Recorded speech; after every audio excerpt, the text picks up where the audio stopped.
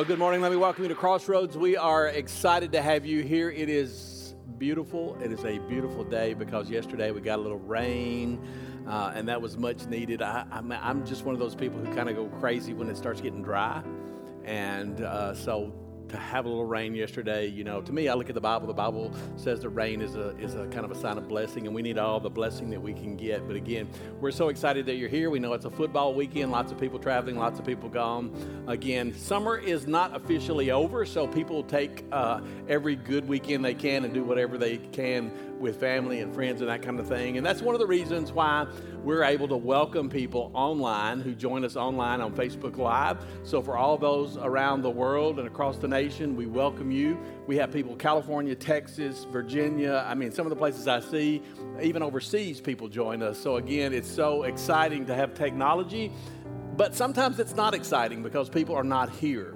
And again, that kind of bothers me sometimes because, again, the Scripture tells us in Hebrews 10:25, forsake not the assembling of yourself together. So we want to encourage you when you're in town to be here and invite a friend, invite some family, have them come with you because, again, when we gather together to worship God, there's such an amazing feeling. It's not about us, it's all about Him, with the focus and the worship is on Him. So again, that's the way it's going to be here every time you attend at Crossroads. So we welcome you. We're glad to have you joining us in the auditorium. Whether you're joining us online, watching, or listening, it's always a pleasure to have you with us.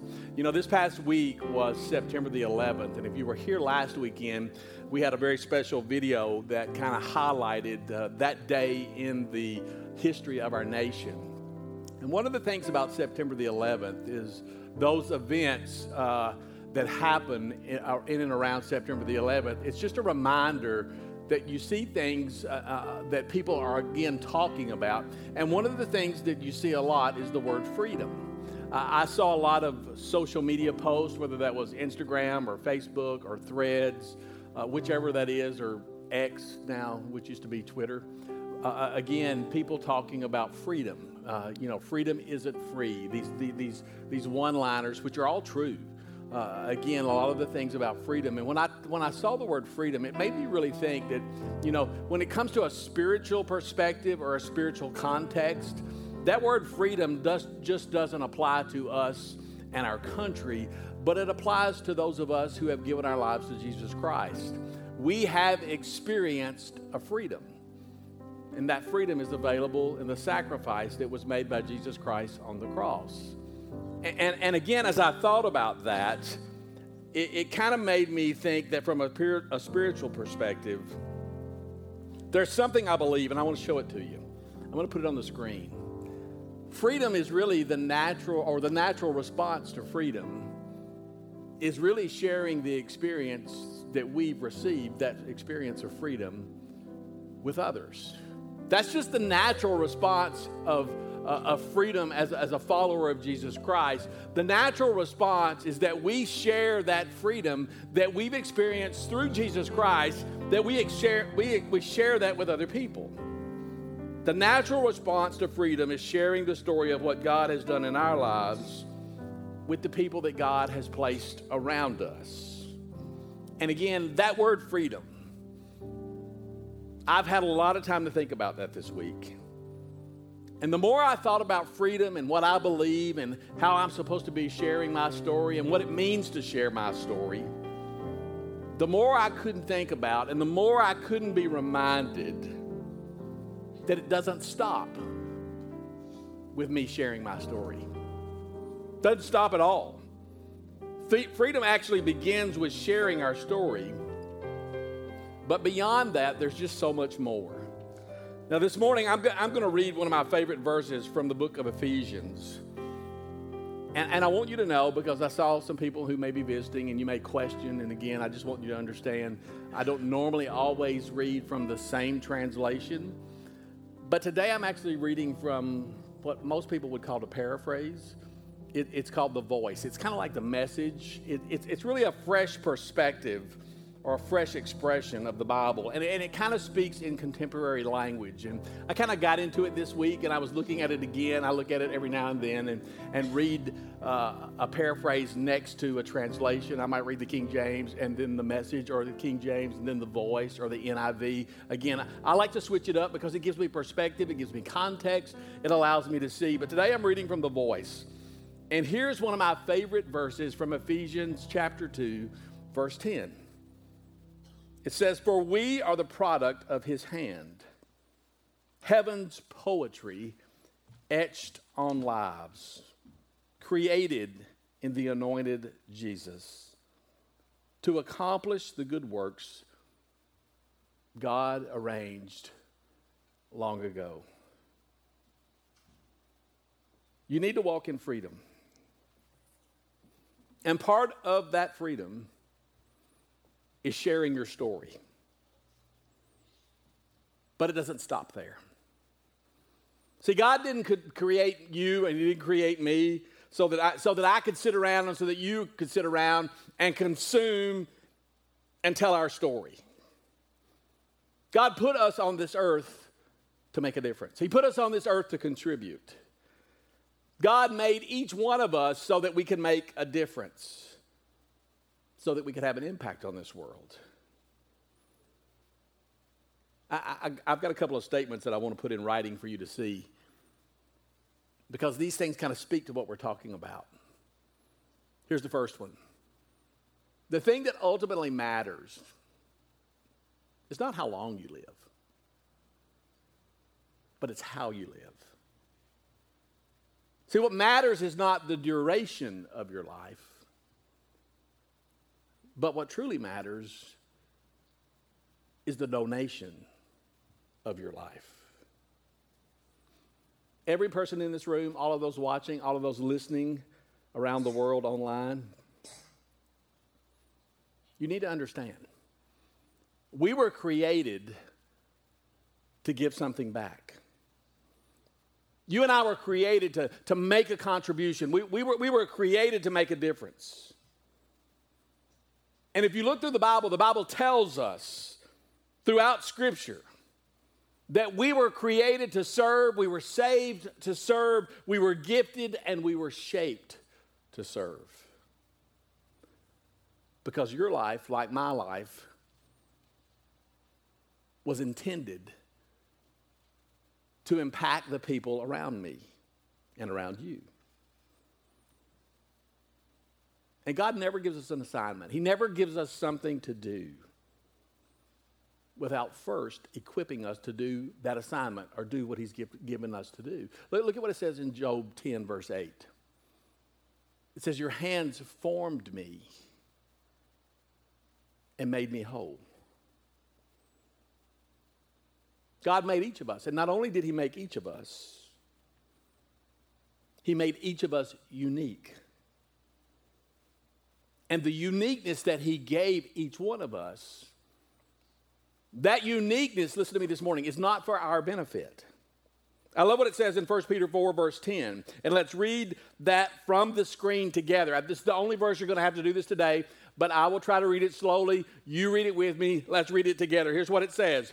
"Use whatever gift you've received for the good of one another." God said, use whatever gift you've been given. Use whatever gift you've been given to make all the money that you can, to buy the biggest house that you can, to drive the finest car that you can, to eat at the finest dining places that you can. No, that's not what it says. That's not what it says at all. It says for you to use the gift that you've been given for the benefit of one another. Because the gifting and the talents that you've been given, they are not for you. They're not for your benefit. God gave you gifts and talents and a background and experiences. He gave you those things for the benefit of other people, to be used by you in serving other people. See, God didn't put you on this earth for a free ride. He didn't put you on this earth so that you could sit around and consume the things that he has provided and he created. God put you on this earth to serve him. And the way that you serve, this is really simple. The way that you serve God is by serving other people. It's really simple. The way that you serve God is simply by serving other people. And again, when we talk about serving other people, it's really interesting to me because the Bible has a word for this. The Bible calls the act of serving other people ministry. And what's so good about this idea of ministry is that not only did God create me and you to serve, but he also provided us the perfect example that we could see. God comes along and he gives us this great model so that we could understand what serving really looks like. Because God himself made the decision to come to this earth and said, here's how you do it. Just watch me. And then through the life of Jesus, he said, this is the very thing that I want you to do with your life.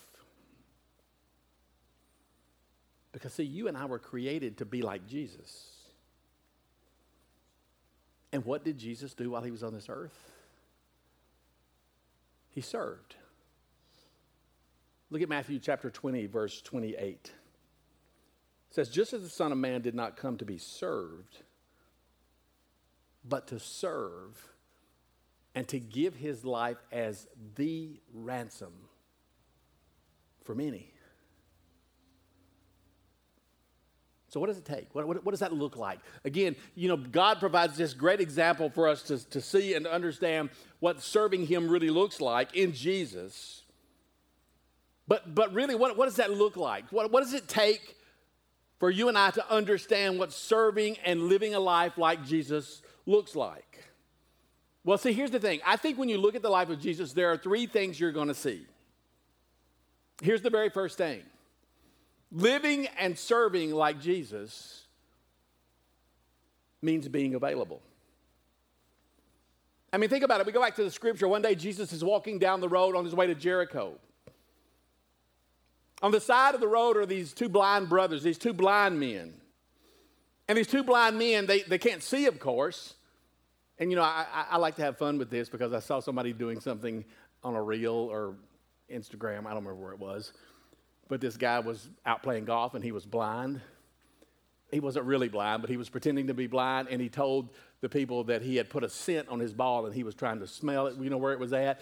And again, he had a stick. But I kind of envision these guys, with all this commotion, Jesus coming on the road to Jericho, and these two guys with a stick trying to chirp Jesus up. I don't think that's really the way it was. But they're trying to get the attention of Jesus because of the commotion. They know it's Jesus. And here's what it says, Matthew 20. They said, Lord, Son of David, have mercy on us. And Jesus noticed them and stopped and said, what is it that you want, brothers?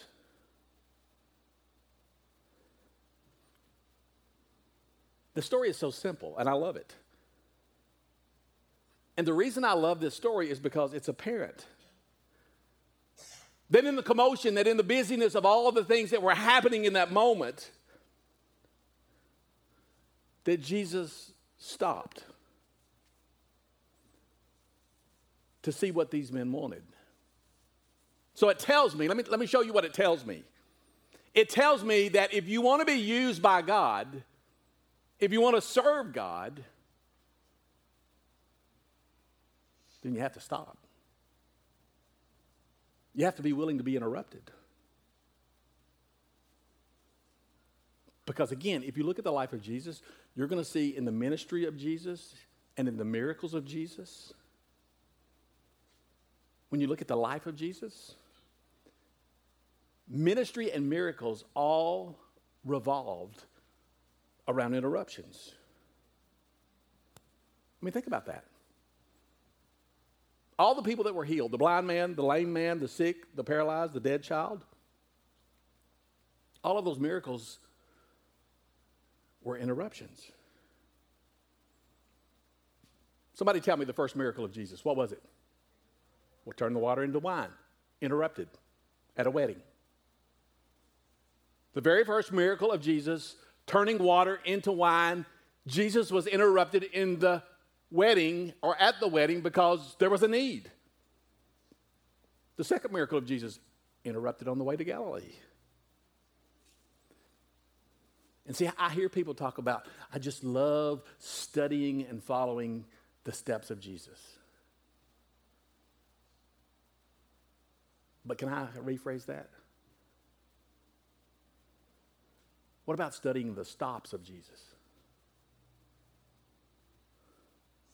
Because almost every miracle was a place where Jesus was interrupted. Almost every miracle was a place where Jesus had to stop. Some of you have heard of a guy by the name of John Wesley. I love what he says. This is his motto. Look at what it says.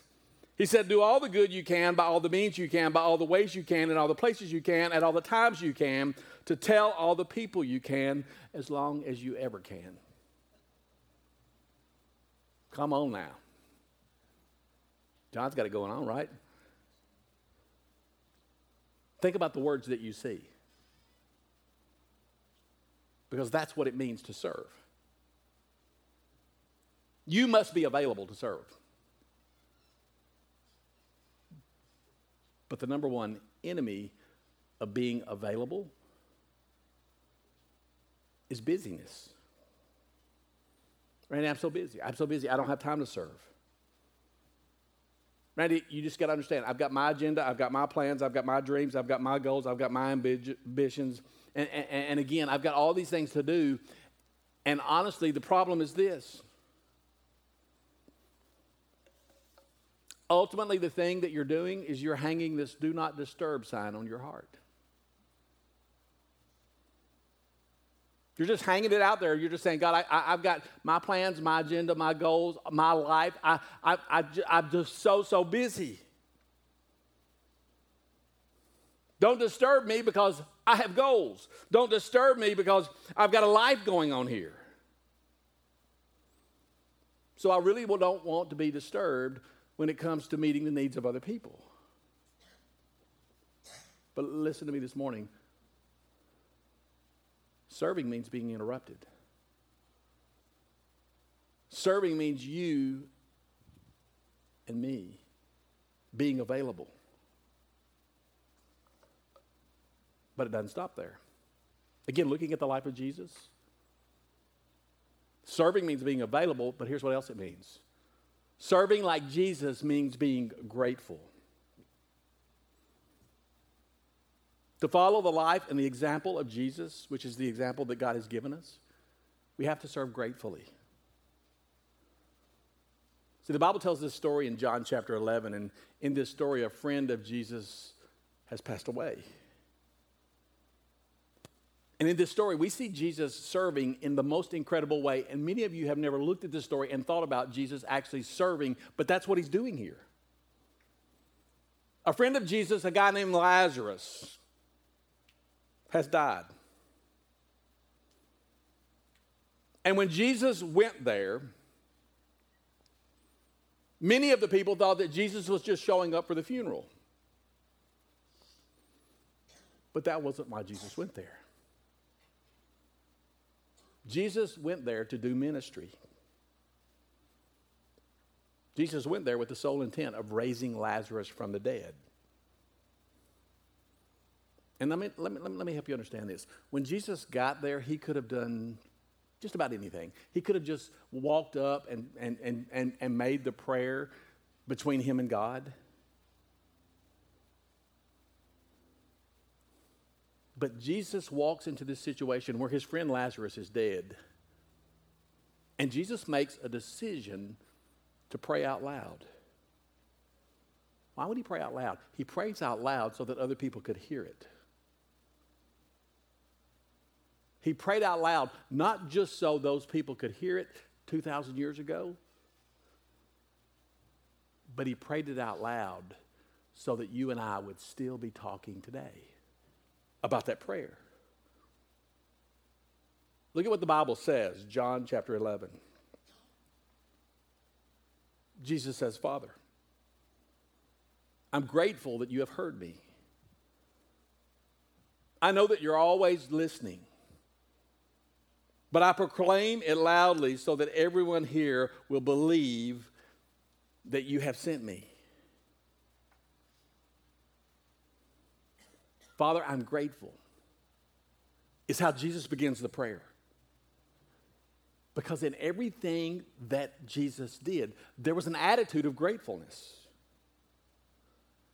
Jesus always started his ministry with grateful. Because when it came to his ministry, that was just his attitude. I mean, think about it. Jesus was grateful in the tough times. He was grateful when people criticized him. He was grateful when his ministry was going rough and things didn't seem to be going like they should. But the thing that you and I need to grab on to this morning. That ministry and miracles happen when there is an attitude of gratefulness. And the Bible speaks specifically to that. Look at Psalm 100, verse 2. It says, serve the eternal gladly. Serve the Lord with gratefulness. And think about it. Why is it so important to serve with gratefulness? Why do we not serve God out of a sense of duty, but instead with a sense of delight? Why do we not serve out of a sense of obligation, but instead out of the great opportunity that God has given us? I'll tell you. We serve him with gratefulness because he has given us life through Jesus Christ. And listen to me this morning. If he never did anything else for us, that's enough to be grateful for the rest of our lives. But see, here's the thing. One of the things that can get in the way of gratefulness is what I call wrong motivations. And the Bible talks about that in Matthew chapter 6. Look at what it says. Jesus says, but when you do these righteous acts, do not do them in front of spectators. Don't do them where you can be seen, let alone lauded by others. If you do, you will have no reward from your Father in heaven. Now think about that. There are lots of times in the church or in our Christian walk when our service can be self-serving. We serve to get other people to like us. We serve or we get involved because we want to use that as a bargaining chip with God. We serve or our servanthood. We do those things as a way to try to manipulate God to do the things that we want. Or we serve or do something good because we're trying to cover up something wrong that we did. So how do you know that you have a wrong motivation? It's pretty simple. Gratitude. When you lose your sense of gratitude, when you lose a sense of gratefulness, that's when you can know that there's something wrong with your motivation. Because you see, if you want to learn to serve like Jesus, you have to serve gratefully. You have to serve with a generous heart. You have to make yourself available. You have to make yourself grateful. But here's the third thing. Serving like Jesus means being faithful. Now think about the word faithful. What is it that I mean when I say the word faithful? I'll tell you. It means you don't quit, you don't give up, you don't give out. you keep going. That's faithful. You keep going. In the middle of the assignment, you don't quit. You keep going even though the assignment may not be what you signed up for. It may be different than what you thought it was going to be. You keep going in the middle of the assignment. That's what faithful means. I love what it says at the end of Jesus' ministry on earth. Look at John 17, verse 4. Here's what it says. Jesus talking, saying to the Father, I have glorified you on earth and fulfilled the mission that you set before me. Now think about that. That's what I want you to say when you get to heaven. That's what I want you, every one of you here, those listening, watching, that's what I want you to be able to say when you get to heaven. I want you to be able to say that you were able to complete the work that God gave you to do. Because if there's anything that Jesus was, it was faithful. Jesus didn't give up. He didn't give in. Jesus was persistent. And if you're going to be like Jesus, it means you're going to serve like Jesus as long as you're alive. Now think about that. What motivates us? What keeps us going when we want to give up? Well, the Bible says this in 1 Corinthians 4, verse 2. It is especially important that we are people of fidelity and integrity. And that verse can be a little kind of hard to comprehend, so I made an equation out of it. And let me show you the equation. Took two words there, fidelity and integrity.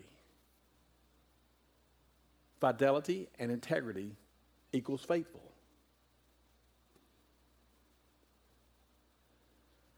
We're people of fidelity. We're people of integrity. Fidelity and integrity equals faithful. And again, I notice you guys, I know you guys notice that I always bring my notes up here with me so that I can look, again, sit through two services and you'll see that they're two completely different messages, but they're the same. I think you guys get the better version most of the time. I feel a little freer in the second service because my family's not here. and I can say a little more, you know what I mean? I can be a little more transparent. But I wrote in my notes here, and I know the teachers in the room will correct me.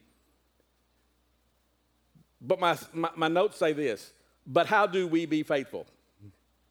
I know that's not the way it should be worded, but how do we be faithful? What makes us stay faithful in serving God for the long haul? Well, I thought about that and I said, you know what? For them to understand how to be faithful, I've got to lay a little groundwork. And to be able to lay the groundwork, I've got to tell you, we just got to break down and be honest here this morning, all of us. It's just you and me. Don't look to the side, don't look to the back, don't look to the front. It's just you and me. And let's just you and me admit that most of what you and I do in life really doesn't matter. Now think about that. Most of what you're going to do this week really doesn't matter. Next week doesn't matter. Next year, next decade, into eternity, it doesn't matter. But anytime you're serving in Jesus' name, no matter how small what you are doing might be, it matters. That's what matters when you're serving in Jesus' name. Look at 1 Corinthians chapter 15, verse 58. It says, my dear brothers and sisters, stay firmly planted. Fidelity, integrity. Stay firmly planted, be unshakable. Do many good works in the name of God, and know that all of your labor is not for nothing when it is for God. Notice the word, Jay, leave that just a moment, the word nothing. Because nothing means that the little stuff matters. I always say this, it's all in the details. Nothing means that the little stuff matters. Well, why is it this way? Because God's book, the Bible, tells us there's no little service. There's no little serving. I mean, remember what he said? Even if you give a cup of cold water to a child in my name, that counts. So God's Bible, the book, God's word in the Bible, it tells us in God's eyes, no service is small. No serving is small.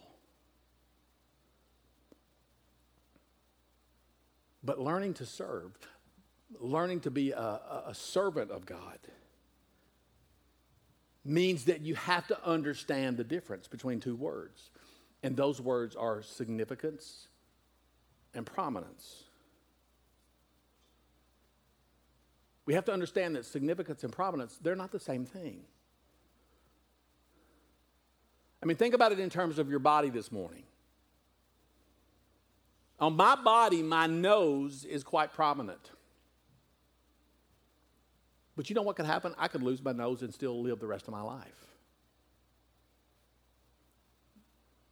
Because while it is prominent and you can see it, it's not significant.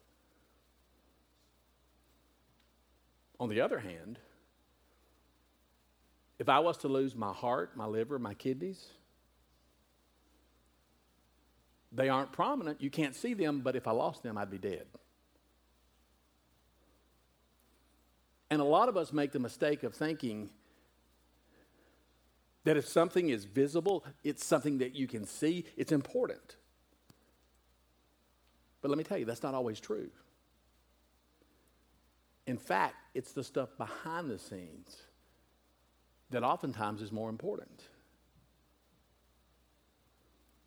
And God says that the parts of your body that you don't really see, those are the important things. And see, you can carry that analogy right over to the church, to the body of Christ. Because in the church, everything matters. But with our limited perspective, we can't see how those small acts of kindness have big consequences. But they do. Let me give you a test to prove this. Do you know the name of the person who got here this morning before the first service? Picked up the trash, the Modelo bottles in the parking lot? It ain't Bud Light anymore, it's Modelo, okay? Do you know who got here and picked up those bottles up? Do you know who got here and put the mats out? Do you know who got here and swept the parking lot so it wouldn't be really bad when you arrived because they had a party last night at the mill? Do you know the name of the person who did that? Do you know the name of the person who maybe greeted you in the parking lot or greeted you at the front door? Do you know the name of a person or the person who handed you a worship guide, gave you a pen before you walked in here? Do you know the name of the person who will teach your child in Wambaland or Upstreet at 10 a.m.? Do you know the names of the musicians who are on this stage week in and week out? Do you know who made the coffee this morning that you drank? Because, see, the truth is, anonymous people do most of the important things. Those things are important. All things are important. But here's the thing. Real servants do everyday tasks that matter. Terry Haley, Tim Stockton, Barry Bryan. They get here early every Sunday morning. And they sweep and they clean and they pick up and they get things ready for you. Barry gets here on Sunday mornings 7:30, 7:15, makes coffee before the cafe people actually get here. Amy gets here all throughout the week and then early on Sunday morning to get the things ready for your children. I did not see them here today, but Wayne and Jerry Haley usually start cleaning right after you leave. If you're here and you're in the auditorium and you see the high bay lights, that's the big, loud, bright lights that come on, they start cleaning immediately after you're getting out of the service. And see, those are just a few people. I could go on and on with other people who do the things that are important to us as a church. And I know what some of you are saying. You're saying, well, you know, Randy, I mean, I came in here and I'm visiting today, or I came in here before and I looked at, you know, I had no idea what the church was going to look like. It looked like a warehouse outside. I came in here. You've got all of these fancy lights, all of this fancy, you know, fixtures and equipment, and you've got the smoke machine and all of the things. And I walked down Wambaland and I walked down up street, and it's just so well done. How could you actually need anybody to help you? You've got all the nice stuff. It looks like you don't really need my help. But my response to you would be, are you kidding me? Because if you will take the time to spend a little time with me, I will show you hundreds of unmet needs that we have in one day's time. There are always more needs than there are people who are willing to get off their seat and say, I was made and I was shaped to serve Jesus. I mean, think about it. Have you ever wondered why God brought you here? Have you ever wondered why God brought you to Crossroads? Well, honestly, the answer to that question is pretty simple. God brought you here because he knew you had something that he wanted you to give back. I mean, God didn't bring you here to sit down there and soak and enjoy what was happening. God brought you here to serve. And he knows that you have something to give because, listen to me, he's the one who gave it to you. God knew that you had something in your background, some talent, some ability, some contact, some network, some hobby that he wanted you to use. And he brought you here so that you could use it. See, let me just tell you this. Let me just kind of shake it all down to this. There are really two things that you can do with your life. You can waste it, or you can invest it. And the best use of life is to invest it in something that will outlast it. So for some of us,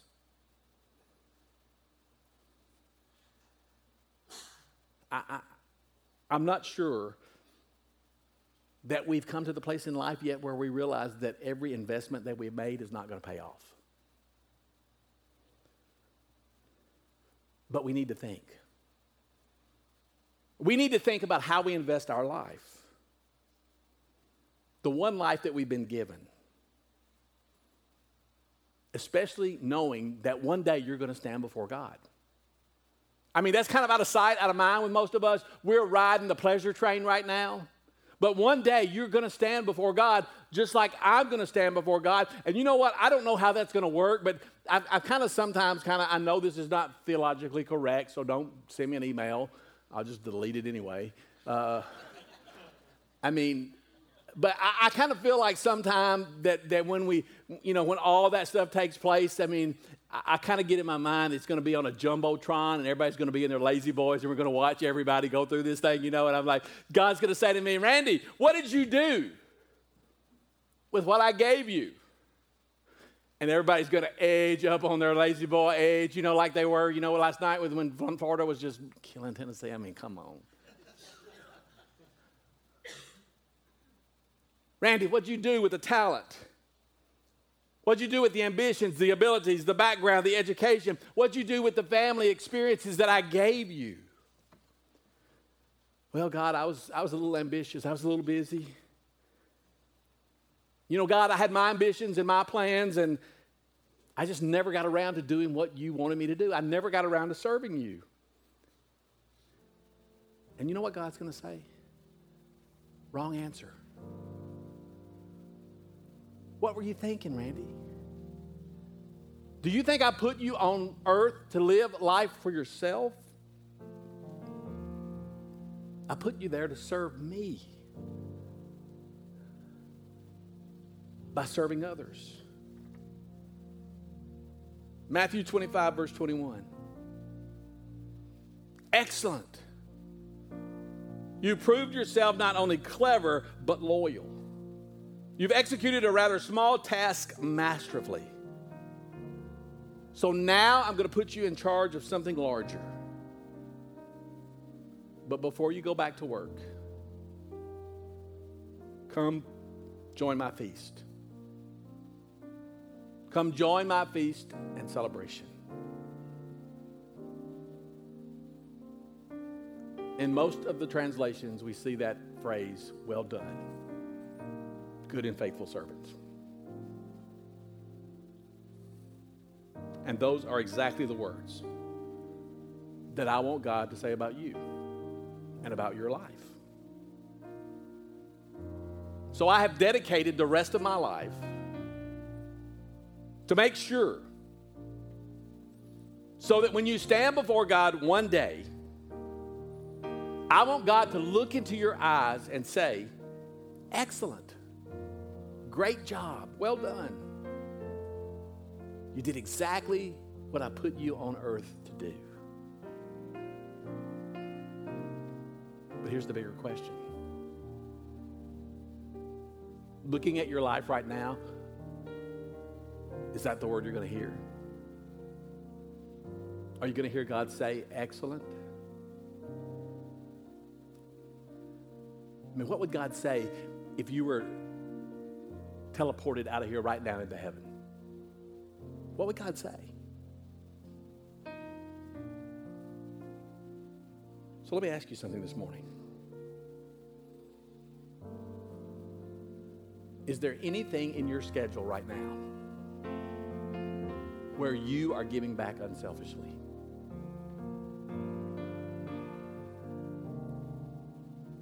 Do you find anything on your schedule right now where you're giving back unselfishly, or are you just too busy? Let me ask you this. Are you even aware of the things that are going on in your life? Are you waiting for things to slow down? Or maybe do you have other priorities? See, this caused me to think back to those days in history class in high school. I can remember the story of this guy named Napoleon. And one day, Napoleon pointed to a map to this place that we now know as China. And here's what he said. There lies a sleeping giant. Now think about China today.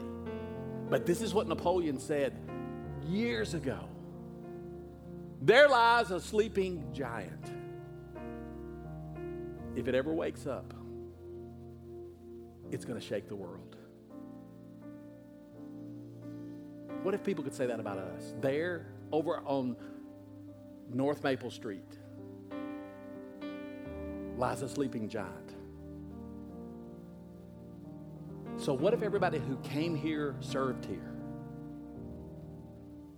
Just think what kind of enormous spiritual nuclear impact we could have on the city of Lebanon and the county of Wilson. If every person who came here served here, what kind of impact could we make on this community and in this world? Because this morning I make no apology in telling you that the most important thing that you will ever do with your life is to serve God. Listen to me this morning. Serving God is more important than your career. It's more important than your hobbies. It's even more important than anything else that you could think of. Because those things aren't going to last. But the things that you do for God will last forever. Would you bow your heads this morning and just take a moment and pray with me? And I really want you to understand. I've scripted out a prayer. I've written it out because I wanted to be able to say it exactly like I wanted it heard. And this morning, I'm going to ask you right where you're seated under your breath. You can say it out loud, but I'm going to kind of go slow with this prayer because this is a prayer that I think we all need to pray. So would you just pray along with me, either out loud or under your voice or under your breath?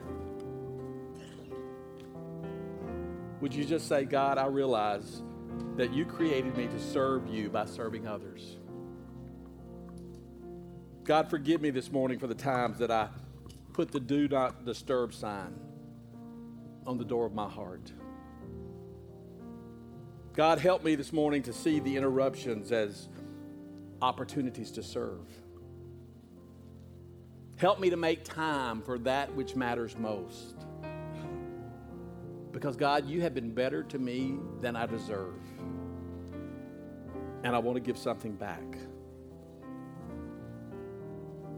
I want to serve you gratefully and freely and faithfully. And God, give me the practice so that one day when I get to heaven, I can hear you say, excellent. You did what I asked you to do, and you used it the way I wanted you to use it. As we pray this prayer this morning, in Jesus' name.